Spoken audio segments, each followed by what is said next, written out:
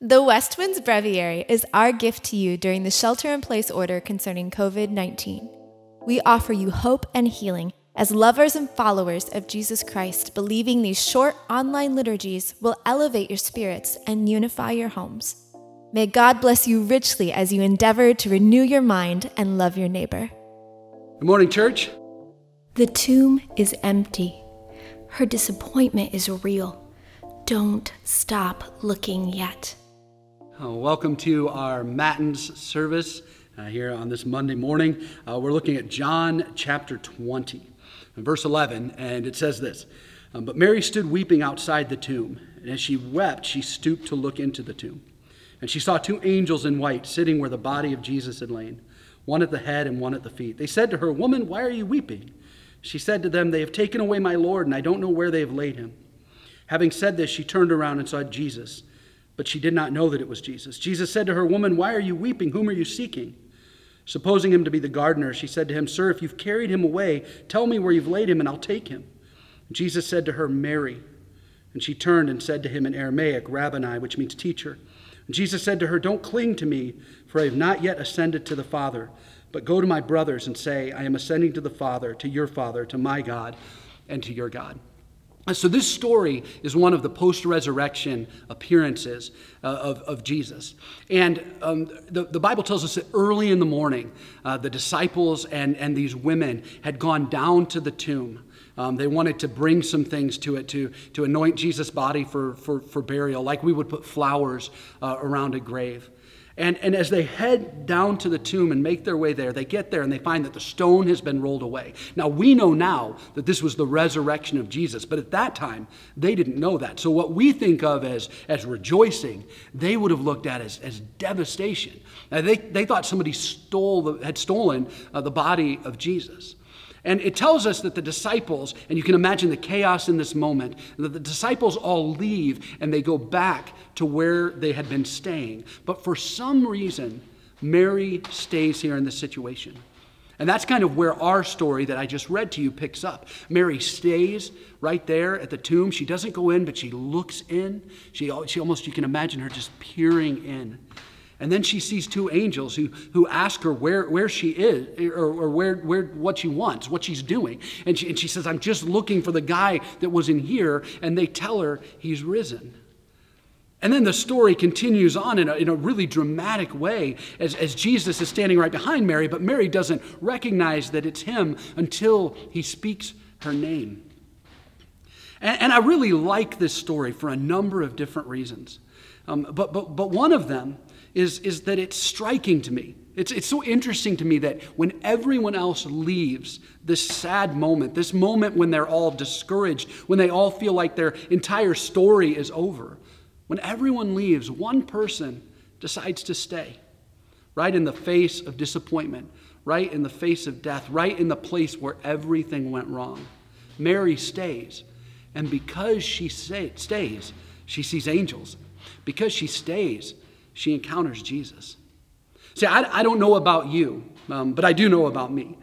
And I'll tell you this, I do not like to stay in the places where it's hard. I don't like to sit with pain and suffering. I don't know a lot of people who do enjoy that. I think our tendency most of the time is we are looking to get out of difficulty, to get out of sadness, to get out of suffering as quickly as we can. We're not waking up and thinking to ourselves, maybe I'll spend today just reflecting on the hardest moments of our life. But this story seems to tell us that there's something about staying. There's something about refusing to run away from the hardship. What Mary's story tells us is that you don't get resurrection without staring in the face of the thing that has died. You don't get the promise that God offers without going through the process. You don't get the blessings that he has for you without enduring the things that have broken in your life. Maybe we need a little bit more of that. Maybe we need to stay in that place where it happened just a little bit longer. And Mary does that. And then she encounters Jesus, but it tells us she doesn't even recognize who Jesus is. She doesn't know that it's him. She thinks he's a gardener. And he says, who are you looking for? What do you want? And Mary says, look, just tell me where he is. Just tell me where they put the body, and I'll go get it. I don't want any trouble. I just want to know. And then Jesus speaks her name. And somehow in that moment, when he says her name, she recognizes who he is. And here's what's interesting about this part of the story to me, is that Mary has a moment where Jesus is speaking to her, and she doesn't know it's him. And man, friends, there is something for us in this truth today, because it is possible that there is a time in your life where you are disappointed, where you are discouraged, where you feel like you've lost hope, where you feel like your story has ended, where you feel like there's no way back to where you were, and Jesus might be speaking to you in that very moment, but you don't recognize it. And in those moments when he's speaking to us, but we don't recognize that he's actually speaking to us, if we run away then, we will never actually hear his voice. We will never actually know what it is that he's trying to say to us. We'll never get the promise that comes on the other side of the pain and the process that we'd have to walk through. I mean, think about what it was like for Mary. Think about these two distinct moments in her life. There would have been one moment where if you had said to her, hit pause right now and just tell me what is going on, she would have said, someone took Jesus' body, and this stupid gardener won't tell me anything. And then if you went one moment later and said to her, what is going on? She would have said, Jesus is risen from the dead. He is resurrected. There is hope in the middle of that, and I'm with him right now. Do you see that? Mary's entire reality changed in one moment. It didn't really. I mean, Jesus was with her in both places. But because she hung on, because she stayed with the story, and because she didn't run away, she got to experience the promises that God was offering to her. And this is my prayer for you. This is what I'm hoping for in my own personal life, is that we will stay. That we will stay in the places God has put us just a little bit longer. And then the story ends with something that when you first read it feels insensitive. Mary's holding on to Jesus. She's crying. They're having this moment. And Jesus says to her, do not cling to me, but go to my brothers and tell them that I have risen. I mean, Mary's holding on to Jesus, and it almost sounds like Jesus is saying, just leave me alone. Like, get off me. But he's not saying that. He's saying, you know what? This isn't the end of the story. So you don't need to stay here.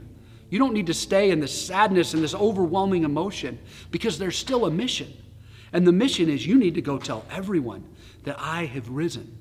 I love this because I love the fact that at the front end of the story, we see the scripture telling us, don't run away too quickly. Don't leave those moments that are hard too quickly, because Jesus wants to speak to you, and it might take some time to hear his voice.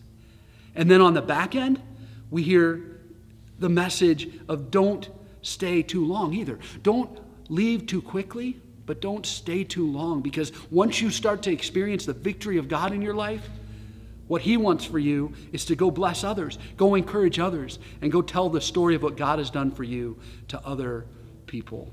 So today, may you not leave the hard places too quickly. May you believe that God is speaking to you even when you don't yet recognize his voice. And then as you experience victory, may you not stay in the sadness and in the sorrow too long, because God has more for you than that.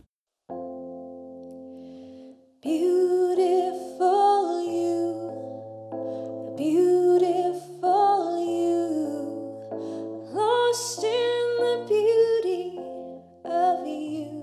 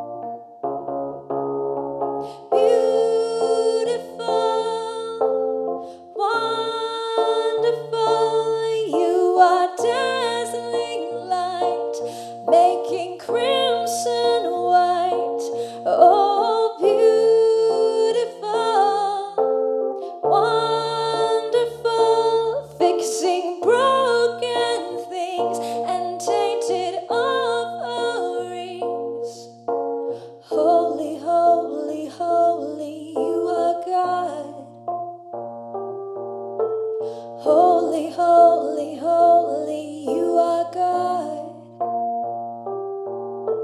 Holy, holy, holy, you are God.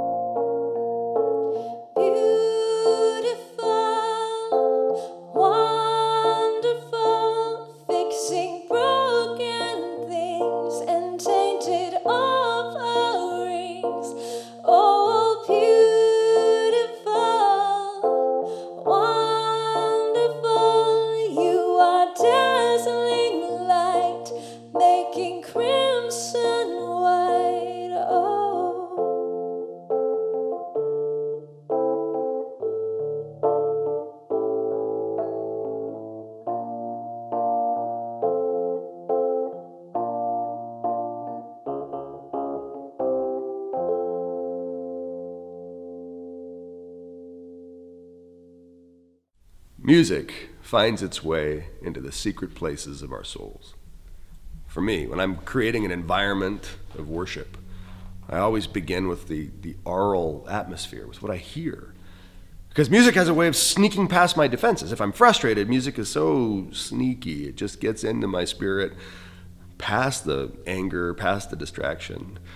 And if I'm hurting, music is like a bandage or a balm. I mean, it gets into the places where I'm exposed and tender. And so for me, this whole time during quarantine, I've discovered and really begun to appreciate soaking music, which is extended, like lengthy, extended periods of instrumental worship. Usually one song played endlessly, like for 3 hours, for 8 hours, for 10 hours, and you just put it on the background and it just soaks in. And so when I'm studying, I let it soak in. And when I'm studying the scriptures, I let it soak in. And when I'm thinking, when I'm synthesizing information, when I'm working, and when I give. When you go to the website and you click on all the buttons, it just feels so frumpy, so clunky. And music for me is the reminder that even the frumpy, clunky, ordinary things of life, of tapping on keys, can somehow be sacred gifts to our God. And that's what giving is. It's a gift.